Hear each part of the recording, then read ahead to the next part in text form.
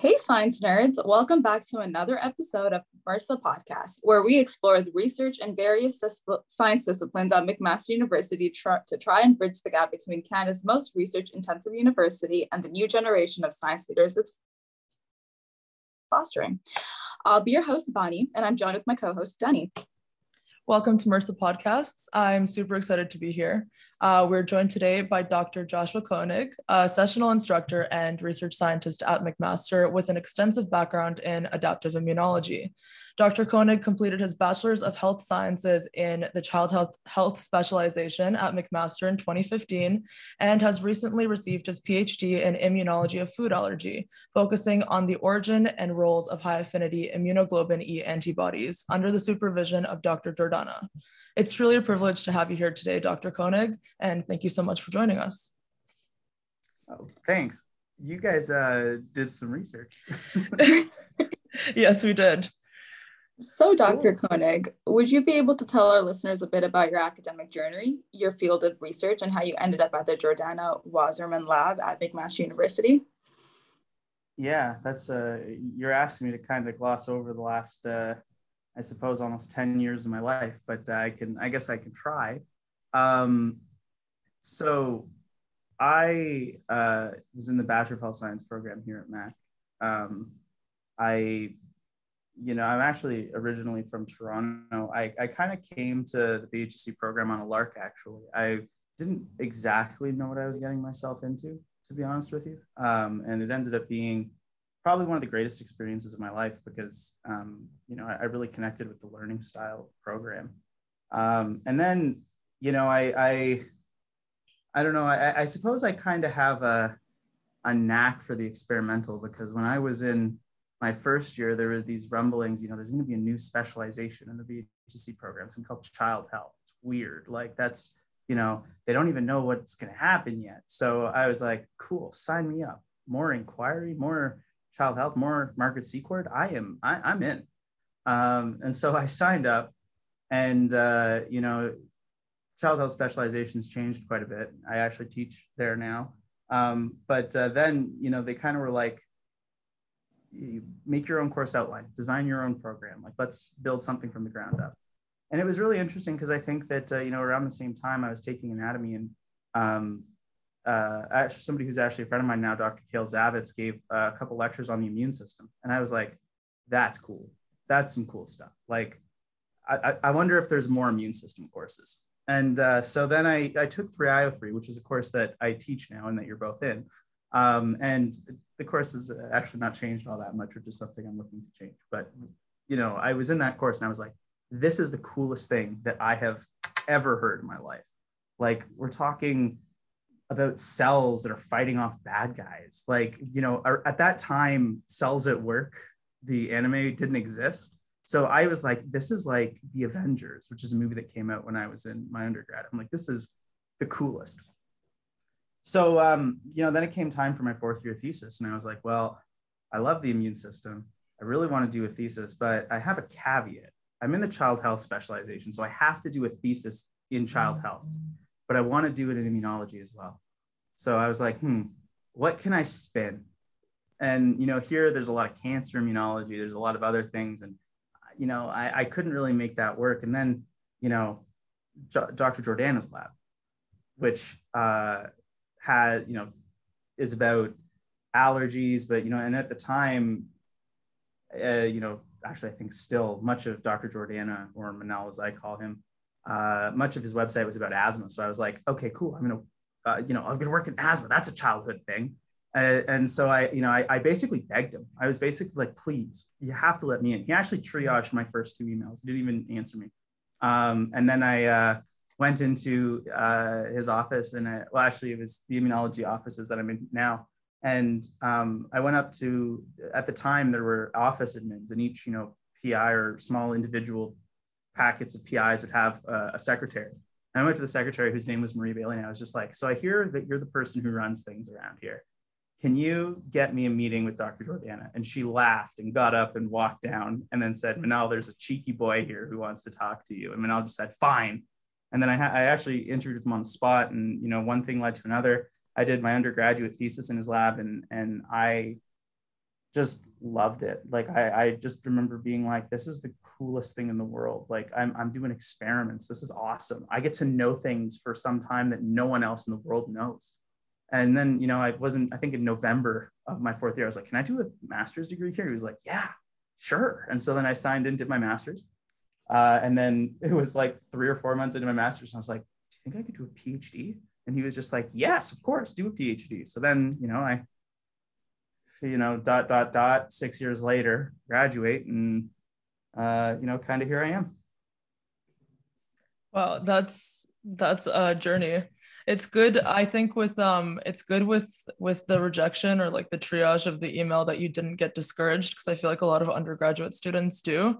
I know that I have had profs even promise research once their ethics are approved, and then I never hear from them again, ever again, after sending emails. So that's it's good that you didn't get discouraged and you went into the lab and you were like, no, now, right now. It's interesting because I only had the one option. So it was either follow my dreams or it wasn't really going to happen, or at least that's how I saw it then. I probably could have made something else fly, but I was like, this is the only option for me. So I'm going to hound him. And, the thing I think that I really had going for me is that I knew pretty early on that I really wasn't interested in going to medical school at all.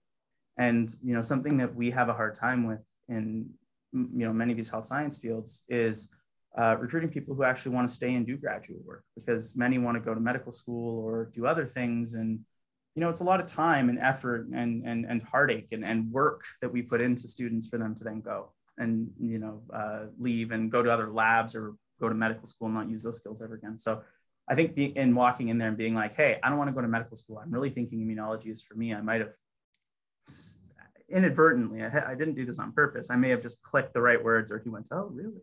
And then, was more interested. You were persuasive. That's great. Well, I guess. Well, it worked for a master's and a PhD. So we wanted to ask, we've noticed an emphasis on your work regarding Th2 immunity and food allergies. What about these topics made you kind of gravitate towards them? That's a good question. I mean, aside from the having to elements, I actually wanted to as well. Early on, I viewed Th2 immunity and the intricacies that come with that as kind of a weird mistake of the immune system. Like, you're not supposed to have these things happen. 90% of people don't have these things happen, but some do. And that's strange and weird. And our immune system is supposed to protect us. What the heck? What's wrong? What's up with that? Right.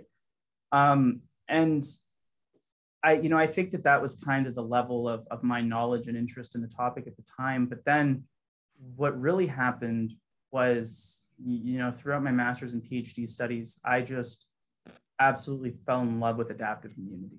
Like, I think adaptive immune cells are probably the most interesting cells in the body. I think they do some of the wildest things. They can be so many different things and change and respond in different ways. And there's such an elegance to how all of it works, and truthfully, how little we still know about it. We're still trying to figure out so much that,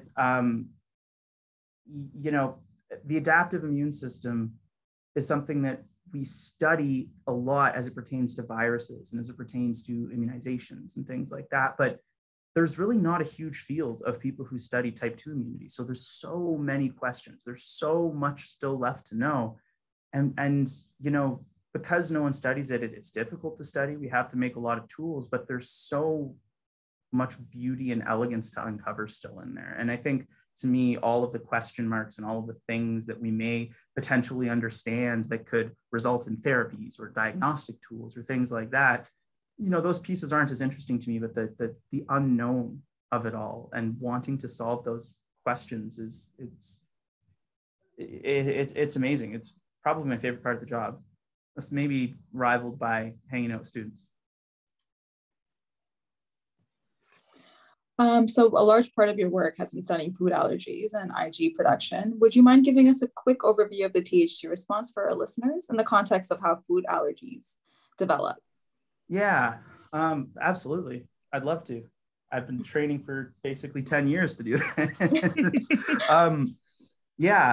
So typically, there's actually some really beautiful studies that were done like way back as early as 1911, where some researchers had found that if you feed people or feed guinea pigs like corn, that you couldn't make those guinea pigs what they called then sensitized or anaphylactic to corn. And what that is basically a very powerful tolerance mechanism that our body has. We call it oral tolerance. So, when you're young, you put everything in your mouth and your immune system wants you to do that. It's actually, a way that you get a ton of exposures. And when you're eating foods, your immune system by and large just shuts off all the adaptive immune cells that respond to those foods. It either shuts them off or it makes an immune response that is healthy. Now, we don't know exactly why, but in a small subset of people, allergic people, when they eat those foods, rather than having that tolerant and healthy response, they drive this type 2 immune response, this Th2 response that we're talking about. And, we don't know exactly what drives it, but what we do know is that there's a series of cells that are engaged with this. We have cells called antigen presenting cells, like dendritic cells, and macrophages are two. And we know that these cells will take the food proteins and run off to the lymph nodes and then interface with our adaptive immune system, which is our T and B cells. And when they do that, there is an exchange of signals that basically takes those T cells, and rather than making them a regulatory, a tolerant, a healthy phenotype, it turns them into Th2 cells.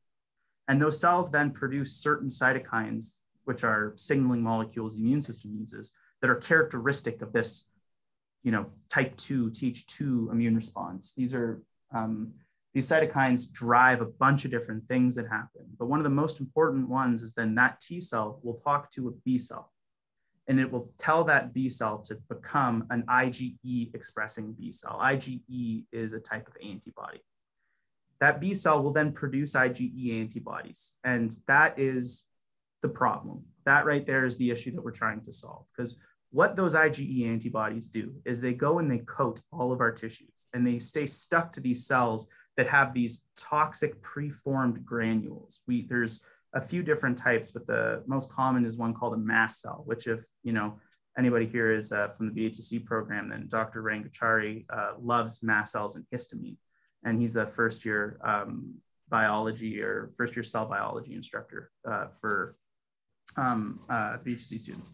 And basically what happens is now that you have these mast cells that are coated with IgE antibodies, when they see the allergen again, say it's a peanut, that binds to those antibodies and it causes the immediate release of all these toxic granule contents like histamine as an example. And that causes all the things that you associate with an allergic disease. It causes your skin to go red and to become itchy. It causes you to, throw up or, have a drop in not core body temperature, that's more mice, but have a drop in your blood pressure. And, that can result in death. So it's those immediate reactions that people have to foods that make food allergy so unique. It's, you can eat the food and just minutes later have a terrible reaction. And the reason is because of these IgE antibodies. So it's purely really an adaptive immune issue that we're trying to address. What we're trying to do in the lab is understand the ways that the IgE antibodies are made and the ways that they are maintained in long periods of time to try and interrupt that. So no more IgE, we're hoping no more food allergy. I don't know if that was too confusing or if that made sense. No, that made complete sense. You explained that really well, because reading the research is one thing, but getting it explained to you like that is way more straightforward because the research is very specific. So I wanted to ask, because you mentioned B and T cells, you also mentioned it in a paper this year where you discussed kind of the mechanisms by which memory B and T cells are activated, and they integrate knowledge from human systems. So what are some potential commercial uses or innovations for allergen-specific memory response B and T cells? Yeah, it's a great question. So there are some commercial / medical things that already exist that utilize these things. And there's some that we're trying to figure out. So as an example, if someone is going to be diagnosed as allergic, what you'll typically do is go into the clinic, they'll do a blood draw, and then they'll look for your levels of allergen-specific IgE. And if you have allergen-specific IgE above a certain threshold, which is a very low threshold because healthy people don't really have it, you're considered allergic. So, really that among, your clinical history and something called a skin prick test are your primary diagnostic tools. But what, we've been playing with in the lab, this is work from a PhD student in Dr. Jordana lab named Kelly Bruton, is using tools to interrupt and try to reprogram that memory response. So what they've been playing with is blocking IL-4 signaling. IL-4 is one of those cytokines I was talking about. It's a Th2 cytokine. And in one of our more recent papers from the lab, they found that IL-4 is critically required for memory responses. So the thought process is if you block IL-4, then you won't have that memory IgE production. And if you don't have memory IgE production, you limit all that. Eventually, your IgE will go away.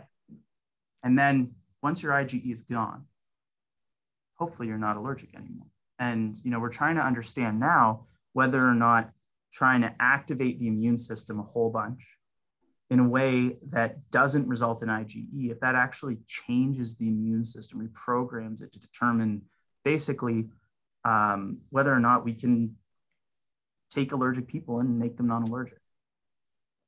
We also have other projects in the lab. There's one that I'm a lead on, and with Emily Kujushko, who is a master's student in the lab, where we think we have found some T cell populations that appear very early in the development of an allergic response that we're thinking may be a better tool to predict if someone's going to become allergic. So, better predictive markers is another thing that we really need in food allergy.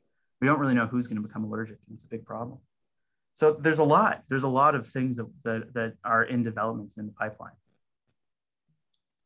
Yeah, we were wondering what the main method of modeling food allergy is in your research, and how that has developed technological applications as your knowledge of the role of innate cells in foods allergy has advanced. So when you say modeling, I imagine you mean like the systems that we use to study the disease. Is that what you're asking? Yeah. So we actually have a number of different models. If you ask me or Dr. Jordana, we would say that we're pretty eclectic with the use of models. We don't, stick to a single way of studying these things and then say, this is the exact way to study it. We more believe, and we wrote about this in a recent paper, that it's, kind of a collection of different models and studying those different models together that gives us an understanding of how this disease works. So we use primarily mouse models and human models, by which I mean we use in vitro culture systems to replicate memory responses from the peripheral blood of humans. So, each of these have their own pros and cons. I mean, mice are mice, they're not humans. That's a pretty big con. And we're very well aware of that being a con. But a lot of the stuff that we're studying is evolutionarily quite conserved. So we're not too concerned about, things not necessarily crossing over between. Within our mouse models, we actually have a number of different ways to make mice allergic. You can feed mice that have never seen an allergen before, the allergen and an adjuvant called cholera toxin, which is basically drives a Th2 response. It's an adjuvant that's very good at making Th2 responses. Adjuvants are stuff you add to make an immune response, basically. Immunologists like fancy words, I guess. We also have ways to sensitize mice to their skin. So we'll, disrupt the skin of the mice and then put the antigen alone onto the disrupted skin, and those mice will become allergic over time. And then, when you're talking about the human side, we were actually the first to publish a novel culture system that actually replicates a memory IgE response. So this is actually also work by Kelly Bruton, where they had cultured PBMCs with the allergen and actually, had figured out the permutations to make a memory response that results in IgE antibodies. And it was through that they were able to determine that IL-4 was required for that secondary IgE response. Okay, wow, that's very interesting. So in regards to the modeling as well, I wanted to ask you about kind of the mechanisms of introducing perturbations of tissue homeostasis along with an allergen, which will result in a phenotype that reflects allergic responses in humans. Can you elaborate a little bit on that one? Yeah. So yeah, you guys have really done your research because you've read our papers. It's always interesting to write things and then hear them said back to me. That it's interesting. It makes me laugh. So the issue of perturbations of tissue homeostasis is an interesting idea. So let's break that down. What we mean by a perturbation is basically something that interrupts whatever, is supposed to normally happen, which is homeostasis.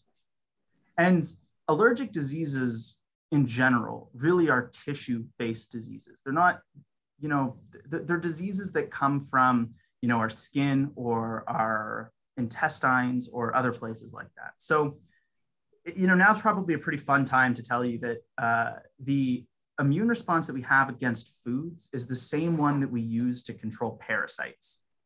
And that's very weird. Parasites are these big multicellular pathogens like hookworms and other really yucky things that I don't want to think about. And what those pathogens, those parasites by and large do is bore into your tissues in some way. So, there's one worm called Nipostrongylus bacilliensis that what it does is it basically hooks into your lung tissue and goes into your lung and steals the resources there, then goes to your intestine and hooks into your intestine and burrows in there. And what your tissues do in response to these yucky perturbations is they know that they've been damaged. And so they secrete these danger molecules that tell the immune system around so in case you haven't noticed, here's a big worm. And then your immune system goes, oh, you're right. There's a giant worm right here. That's scary. And, you could raise a Th2 response, a type 2 response, very healthfully against that worm, such that it'll help you expel the worm and push the worm out of your tissues.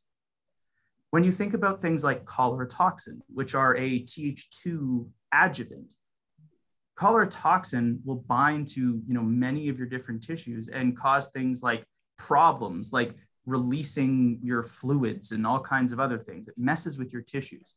Another thing we make pretty drastic Th2 responses against are venoms. So bee sting venoms or other poisons, other toxins like that, we make big IgE responses against. And one of the prevailing schools of thought is these mast cells that you have in your tissues, when they degranulate, they can restrict things into one place. So it can restrict a toxin or a poison into one area for the immune system to deal with. It can restrict a big yucky worm from burrowing further into your tissues and help push that stuff out.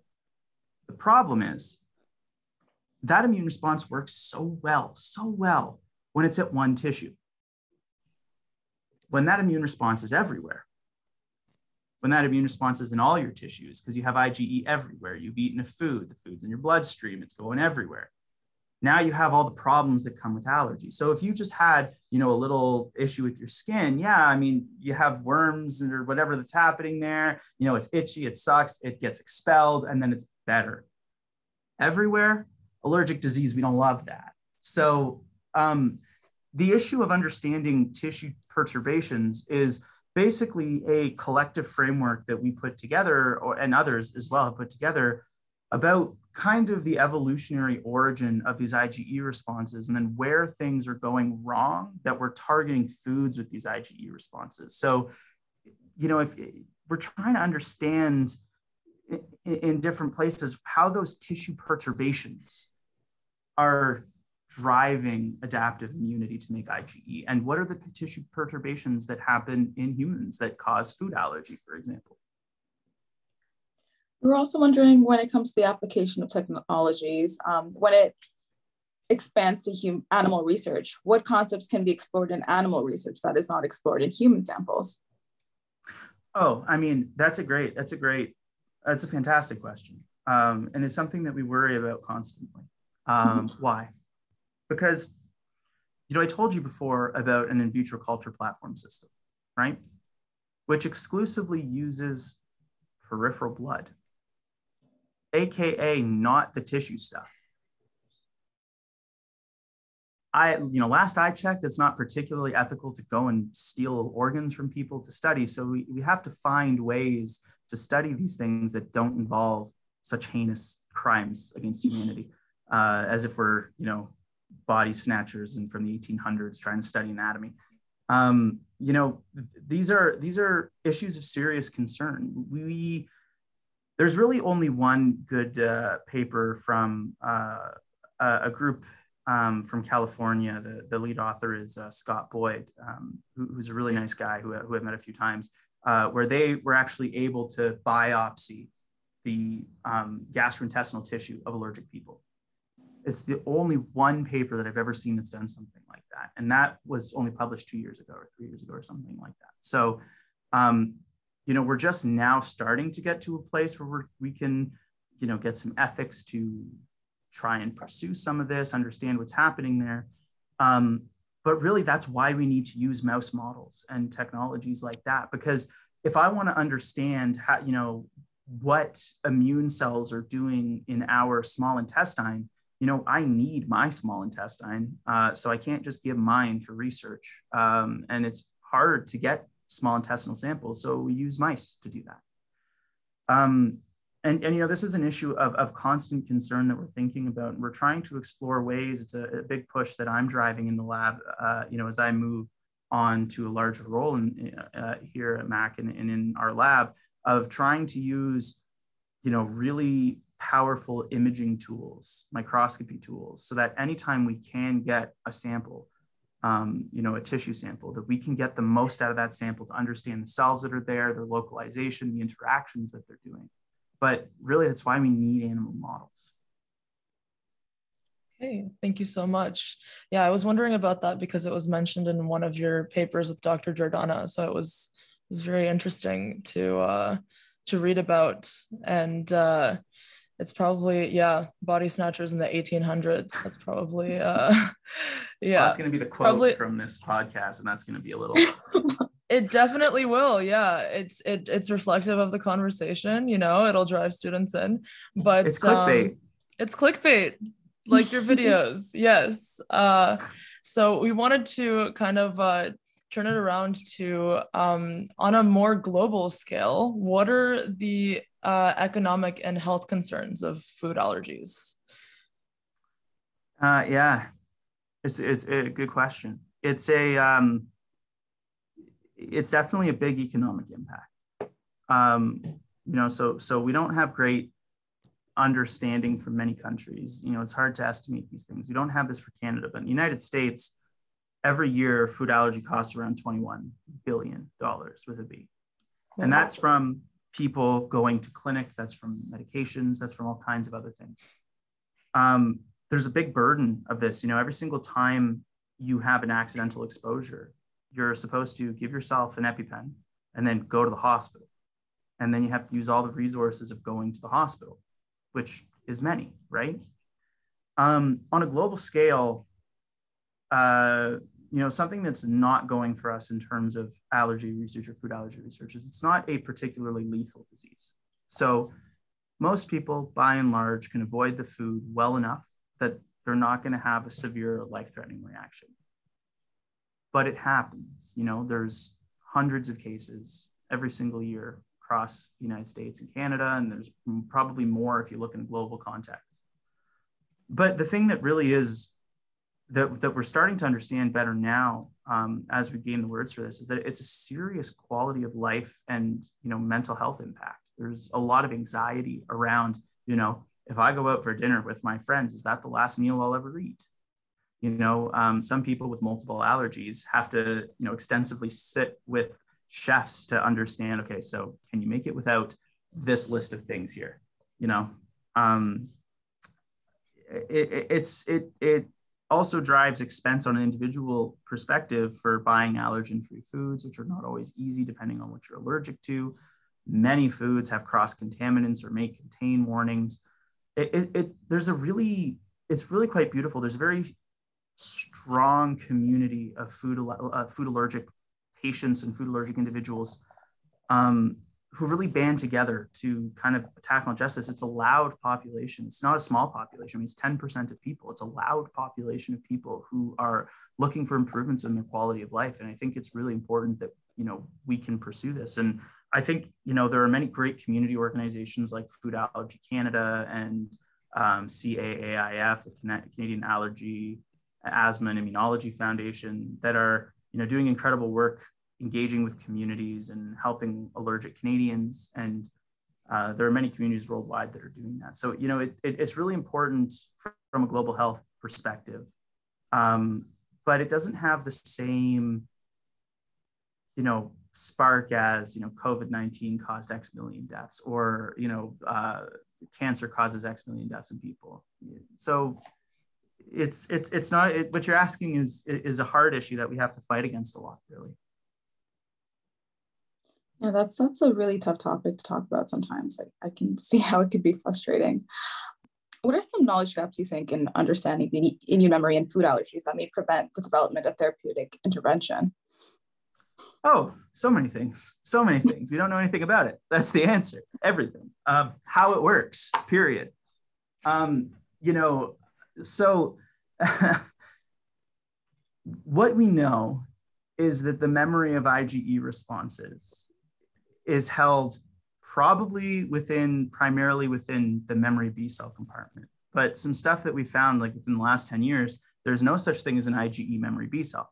So those cells aren't making their own memory. There's other cells, other isotypes, IgG memory B cells and IgM memory B cells, that have to become IgE expressing cells in a secondary response. And they're not allowed to do that on their own. We've also learned recently that they need help from T cells. And really beyond that, with knowing that IL-4 is involved, we virtually have no concept of what is happening. We don't know where this is happening. We don't know if this is primarily happening in our intestines or in our lymphoid organs. We don't know any other molecules that are really involved in this. We don't know what types of T cells are doing it. We don't know what types of memory B cells are doing it. We don't know if there are multiple types of memory B cells. We just know that there's such a thing as memory B cells that are IgG1 expressing that probably become IgE expressing in a memory response. We don't know if those memory cells are intrinsically programmed to do that or if other cells are telling them to. We don't know if those cells require other supports outside of T cells. Outside of a very limited number of experiments, we just don't know how any of this stuff works. And, it's so much so that, I haven't really gone into this, but the thing that comes before a memory cell is a naive B cell. And for example, in mice, there actually are no markers really to distinguish between a naive B cell and a memory B cell. So the only way that we know that they are memory B cells really is that they've changed their isotype away from IgM, which is the base isotype, to another one like IgG. Outside of that, it's all the same markers. So, we need better characterization of the memory B cells to understand what the heck these things are, how diverse these populations are, and are there targets that we can get from that? We need to see, using microscopy tools, like, what we're trying to develop in our lab, what interactions are happening? Where are those memory B cells getting their signals? Where are they then going? There's just so much that we don't know. And when you ask, how does that actually help us? If we don't know anything, we don't know what to target. So, we don't know what cytokines are involved. We don't know what receptors to block. We don't know what cells we need to kill. We don't even know if there's a specific kind of memory B cell that we need to kill. So, there's so much. It's a right field really to go and study and learn. So for any future immunologists listening, they have plenty of topics to explore, plenty of fields. We're looking for graduate students. So if there's anybody here who wants to do specifically do graduate school, send me an email. Everyone listening, you should send them an email. Unfortunately, we've just kind of finished our hiring cycle for undergraduate students. So I don't know how many undergrads we're going to be able to get, unfortunately, but we're really looking for graduate students right now. Yeah, it's good to know, especially for third and fourth year undergraduate students. That's always an option after finishing undergrad as well. Yeah. So what, in regards to all of the knowledge gaps, what research directions and goals are you implementing in your future Th2 immunity and food allergy research? Yeah, so there's some that I can say, and then there's others that I can't, because of a number of different reasons. Top secret. Yeah, top secret. No, I mean, our lab, and actually, I can't believe I never spoke about this until now, but there's a new institute that's being developed at the university that's actually been made, which is the Schroeder Allergy and Immunology Research Institute. And, that is, it came from a $10 million gift from Walter and Maria Schroeder Foundation, which has, set this institute and is, really driving us into do a lot of very novel discovery moving into the future. So, we're really excited by that. And, our institute collaborates a lot with industry. And so we have collaborations with industry partners that we can't really talk freely about because we're under NDA and other things. I can tell you a few things that, we kind of are trying to pursue right now. We had spoken a little bit about the concept of reprogramming the immune system. So that's one idea that's being pursued. So can we change things so that, allergy isn't favored? But I'm not really going to talk about the specifics because first off, it's not my project to talk about. And secondly, it's something that, I don't know exactly what details are worth sharing. I know that, a story that I have pursued that is very near completion, and actually we've talked about this publicly a few times, is we talked about these memory B cells.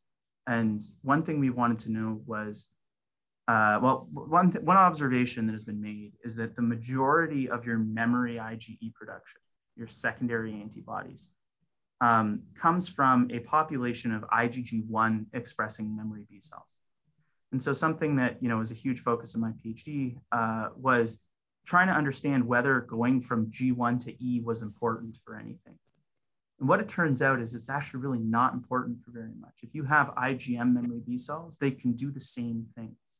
But what we've come to understand is that these IgG1 memory B cells have certain modifications that make them really, really competitive. So they can outcompete other cells, and that results in them becoming these secondary IgE responders. So it's pretty fundamental of a thing for us to know, because we, the prevailing notion was, well, you need an IgG memory B cell to hold IgE memory. And what we're finding is that's not true. There's also populations of IgM memory B cells that you need to target in food allergy, or else you're not going to cure the disease if you only go after the IgG memory B cells. So, that's been a labor of love for the last 5 years or something like that. Other things that we're doing, we're trying to understand some immunotherapies and the impact those immunotherapies have. We are, as I said, a big push in our lab is to, use really advanced imaging strategies to try and understand cell localization and cellular interaction. So, there's two major technologies that we've been able to pick up in our lab fairly quickly, actually, only within a year, which one is, we've gone from a lab that has never taken an image before to one that now extensively does imaging work. So one thing that we can do is we can actually image through a whole lymph node. So if we had Iron Man, and how Iron Man will be like, and he'll be like, and doing that thing with his weird models and stuff like that. We can do that. I've done that. It's not in a hologram. I kind of wish, but we have it on a screen where you can go through and stop midway through a tissue and see everything that's happening. You can rotate around that tissue, and we can put in different markers in there. So we could, for example, something we've done is we've highlighted the vasculature throughout a lymph node. And what you see are these beautiful branches that go throughout the lymph node. They're called arborizations of the branches of the vessels going like this around each other and like basically providing nutrients at different parts of this vessel. This is it's a really cutting edge technique. It's only something that has been really pursued in the last few years, but we've been able to fully visualize like B cell and T cell zones and arborization of lymphatic vessels and things inside one lymph node. And the idea there is to then, tag our interesting lymph nodes and our interesting cells or memory cells and understand how they're distributed throughout this tissue in three-dimensional space. And the other thing that we've been able to do is something called multiplexed imaging. This is work that I've done in collaboration with Jake Colati in our lab, who's an undergraduate student actually. So he's really had his hands on a lot of this work as an undergraduate student in our lab. What we've done with these multiplex imaging platforms is basically, imaging is limited that you can only put about 6 different markers on a slide if you're really good at it, which we are now, so we can do that. But what we've been able to do is usurp that limitation by eliminating all the color that's on that slide and then putting new colors on it and then staining and imaging it again and then aligning those images and then eliminating the colors, doing another 6, aligning them. So you can infinitely just keep putting on more and more and more markers.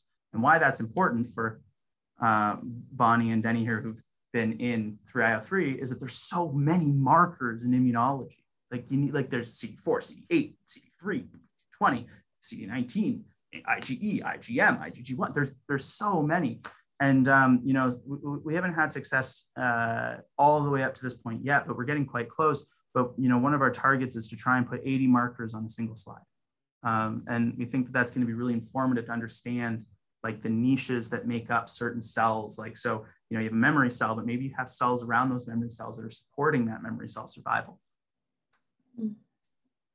Sounds really cool. We wanted to change up the pace a little bit and talk about some of your pedagogy and academic experience. How did your own experience as an undergraduate student at McMaster and your interest in pedagogy change how you approach teaching undergraduate students now? Yeah, good question. Hard question. I like it. you go right for the throat. I like that. So I was a student in the Bachelor of Health Science program. And I was actually very lucky to have a close relationship with a number of very incredible mentors in that program. One of my very close mentors is Margaret Secord, who is a big proponent of inquiry-based learning. And another one of my mentors was Delsworth Harnish, who is the person who founded the HSC program and had the driving idea behind it. When I had decided midway through my undergraduate degree that I didn't want to be a medical doctor, I didn't want to pursue that path. It just, to me, looked too rote. It looked like not too safe, but I just saw a path for myself where I'd be really bored in, a pretty quick. And also, having to deal with patients was not something I would be super excited about, which is weird because I love to deal with students. So I don't know why there's a separation there, but it is weird. And one of the things that I had landed on was that, I had always been really interested in teaching. And I remember when I was in my first year, I had actually written a whole chemistry exam for Chemistry 1A03. For other students in my program, like other students in Chemistry 1A03. So I wrote a whole bunch of questions. It was like a 2-hour exam and I gave it to all the students. And then I held like an exam review period afterwards and stuff like that. And we went over things and they pointed out problems, like mistakes that I had made. And that really helped me learn. But what ended up being very foundational for me was that I actually got to do a couple of research projects with Del Harnish and PK Rangachari. Looking at basically what students want in learning and then what the professors think students want in learning. And it was embarrassing, straight embarrassing. The professors had frankly no idea what the students wanted. Students wanted to be creative and wanted their evaluations to not examine themselves, but be learning opportunities as well. Students wanted to engage with ideas and talk about things and be at the cutting edge. Students didn't want to really be writing multiple choice questionnaires, or, they didn't see the same value as the instructors did in, rigorous, I got to give you an A and I got to give you a C type education. And that was not, it wasn't a surprise to me, because I was a student and I, didn't want that either. There's this vision of going to university and engaging with ideas and, molding your interpretation of the world. And I didn't find that sitting in a lecture theater really did that for me, in a sense. It was really in discussion. So what happened was I became a peer tutor in my 4th year, which put me in an inquiry class. So I was able to go and, learn a little bit about inquiry. And I kind of went, this stuff is pretty cool. I like this a lot. And I started to read a lot of really important pedagogical literature. So, if you want to be a better lifelong learner, and I'm not talking about better at reading textbooks, I'm talking better at the true fundamentals of learning and being a lifelong learning human being, I would read the book, Teaching is a Subversive Activity by Postman and Weingartner. This book kind of is written in the 1960s. It's really scary because if you read the preface, it lists a whole bunch of problems that they say need to be solved in the next 20 years. And literally only one of them has kind of been solved. So, the rest of them are all problems that still exist today. They really dug into the educational system as one of the problems of that, of, people not being put into boxes, people not being able to think freely and be creative.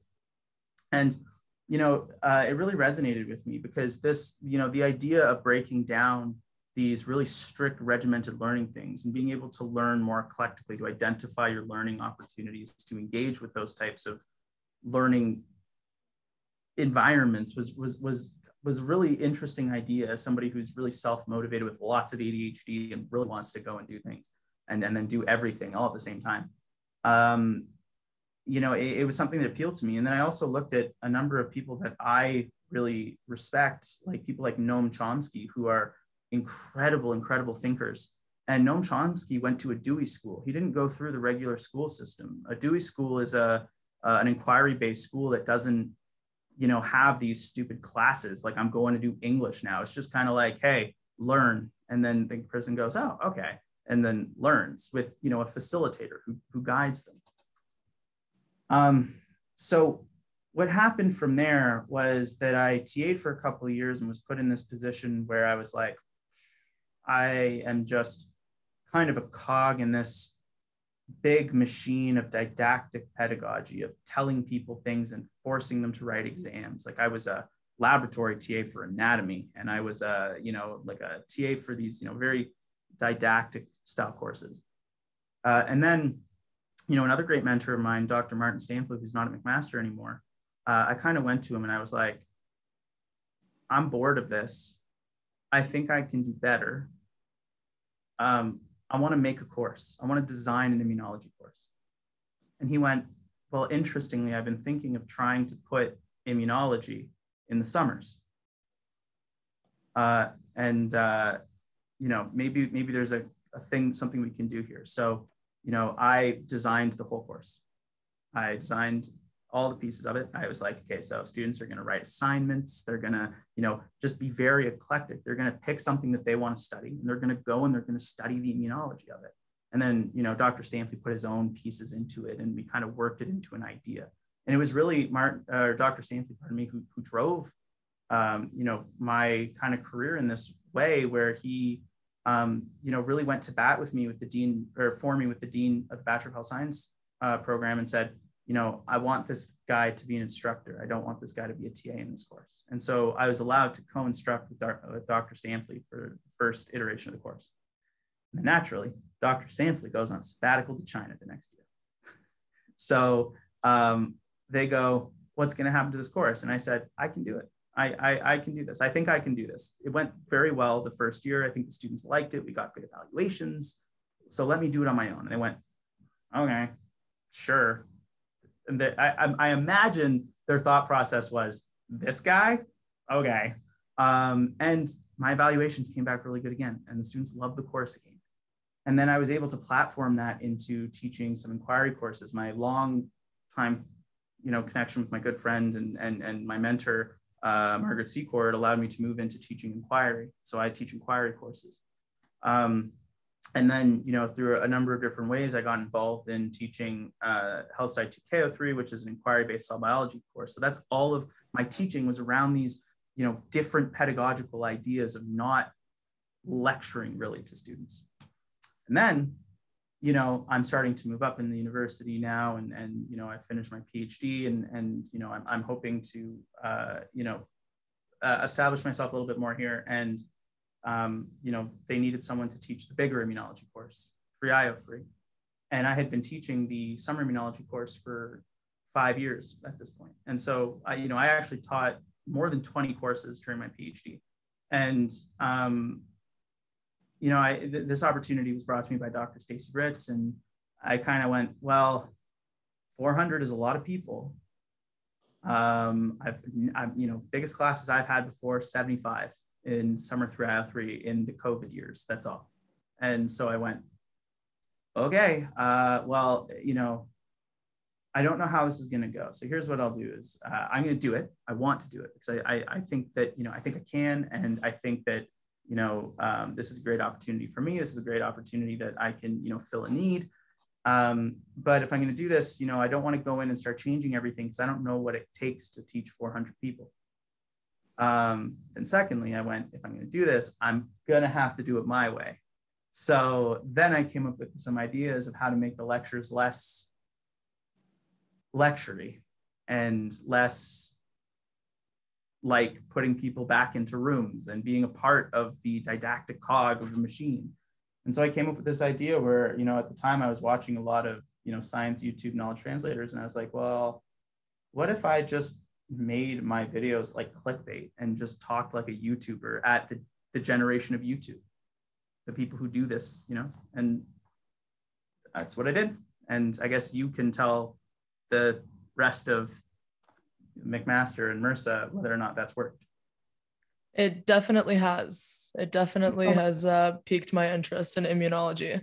And science YouTube is definitely a great way to show that there is room for creativity in scientific research. So they just mix art with science and they make it really accessible. It's great. Yeah, that's actually, you've actually touched on something that is really, I think, important, which is we've done a great job in the university of separating the humanities and science.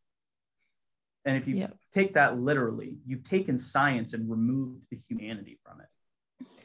Yeah. And that sounds scary. And it is scary. It is. It is scary. So, I'm actually, my wife is an artist and, is a pretty darn good one at that. And I've always had a proclivity towards art. I was a figure skater in my youth and then have, been on stage in musicals here at Mac. You can go and find that one. And I think that re-injecting our humanity as learners into spaces of learning, like you are a person first and a learner second. If I say to you an idea, you don't immediately rationalize that idea. What you do is you feel that idea first. If I say to you, 10% of people have a food allergy, you go, that's sad. Oh, that's a lot of people. You don't go, yes, 10%, 1 in 10. Well, is there, you don't rationalize that idea first. Your first response is emotional, which means that everything that you learn, everything you do has a lens on it. The university says, no, you cannot have bad days. You have one MSAF, things like that, Yeah. And I think that also with scientific research, a lot of it is done to improve humanity. So a lot of it is done with humans in mind. So taking that away is really unfortunate. We wanted to kind of turn back and and talk more about the roles of undergraduates in your lab. So kind of what you look for when undergraduates apply to your lab when they send you that cold email. What kind of things are you looking for? What kind of skills and experience? I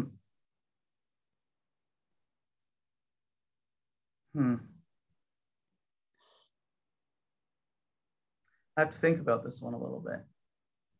Take your time. You know, I've only, you know, just more recently been really deeply involved in the hiring processes of our lab. It's one of the things that I'm going to be doing a lot more, you know, as time goes on.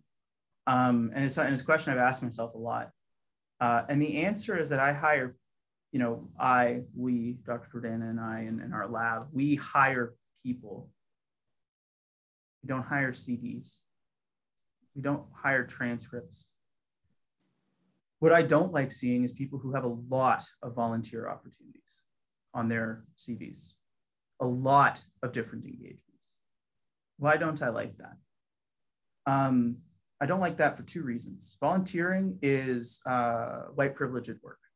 Volunteering is a bunch of people who can not be paid to go and work at a whole lot of different places, and they don't have to worry about that because of privileges that they've been placed in their life. I think it also speaks to a character of an individual who wants to engage shallowly in a lot of places to look like they've done a lot of things. And I think that's damaging to communities. And I think it's something that, you know, the medical institution needs to really start looking inwards about. And there are some conversations, but not enough conversations, because medical school values filling up your big, long list that doesn't have an end number of things in your, I've never applied to medical school, your personal sketch or whatever those things are called. And that's damaging to communities. That's bad. You know, I personally would love to see someone who has, you know, been engaged with something like MRSA for 4 straight years, or who has a few things that they've done in their life that they can talk about what that has done for them as a human being. And, you know, I really want to see a real drive and passion for the work that we do, because I can tell you after a 6-year-long PhD that this job will take more than you ever thought you could give it. And it will run you down. And if at the end of the day, you can't have the enthusiasm that I've been able to show today in saying, these are things that we don't know. And if that is not enough for you, then this job will make you miserable. And it doesn't matter if you're an undergraduate student or a graduate student or a postdoc or an investigator. You know, there has to be a love for it, and there has to be a real interest in it. And I really don't think that people should be looking for laboratory spaces as things to put on their CV to apply to other schools, which is one of the reasons that we are quite staunch about really not accepting too many people who have an interest in going to medical school, because, you know, the research that we do is time intensive. We use money from very generous donors and from, you know, government organizations who have given us money to do these things. And, you know, you have to be there. You have to be in it. You have to be ready to do it. So, you know, I think that if you're somebody who wants to engage with undergraduate research, I think that you really should first ask yourself, well, why? Why do I want to engage in undergraduate research? And then after that, when you've decided, I do want to engage in undergraduate research, I think that that's a good thing to do. I think that's something I'm driven towards. Go and start reading papers, and then understand exactly what it is, what you've done today, which is tell me the language that I use to explain the immune system, and take that and convey that to the person that you're applying to. And then when you look at it from my perspective, it's so easy to see people who are genuine versus not. I really liked your paper entitled Tissue Perturbations and Innate Immunity. No, you didn't read that paper. You went to PubMed and looked for that paper and then wrote it in. And I'm not like, I mean, I respond to all the emails, but I'm probably not going to be too interested in what you're doing.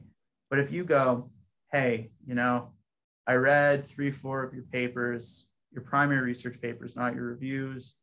And, you know, what I'm really interested in is understanding why does this happen? What's going on here?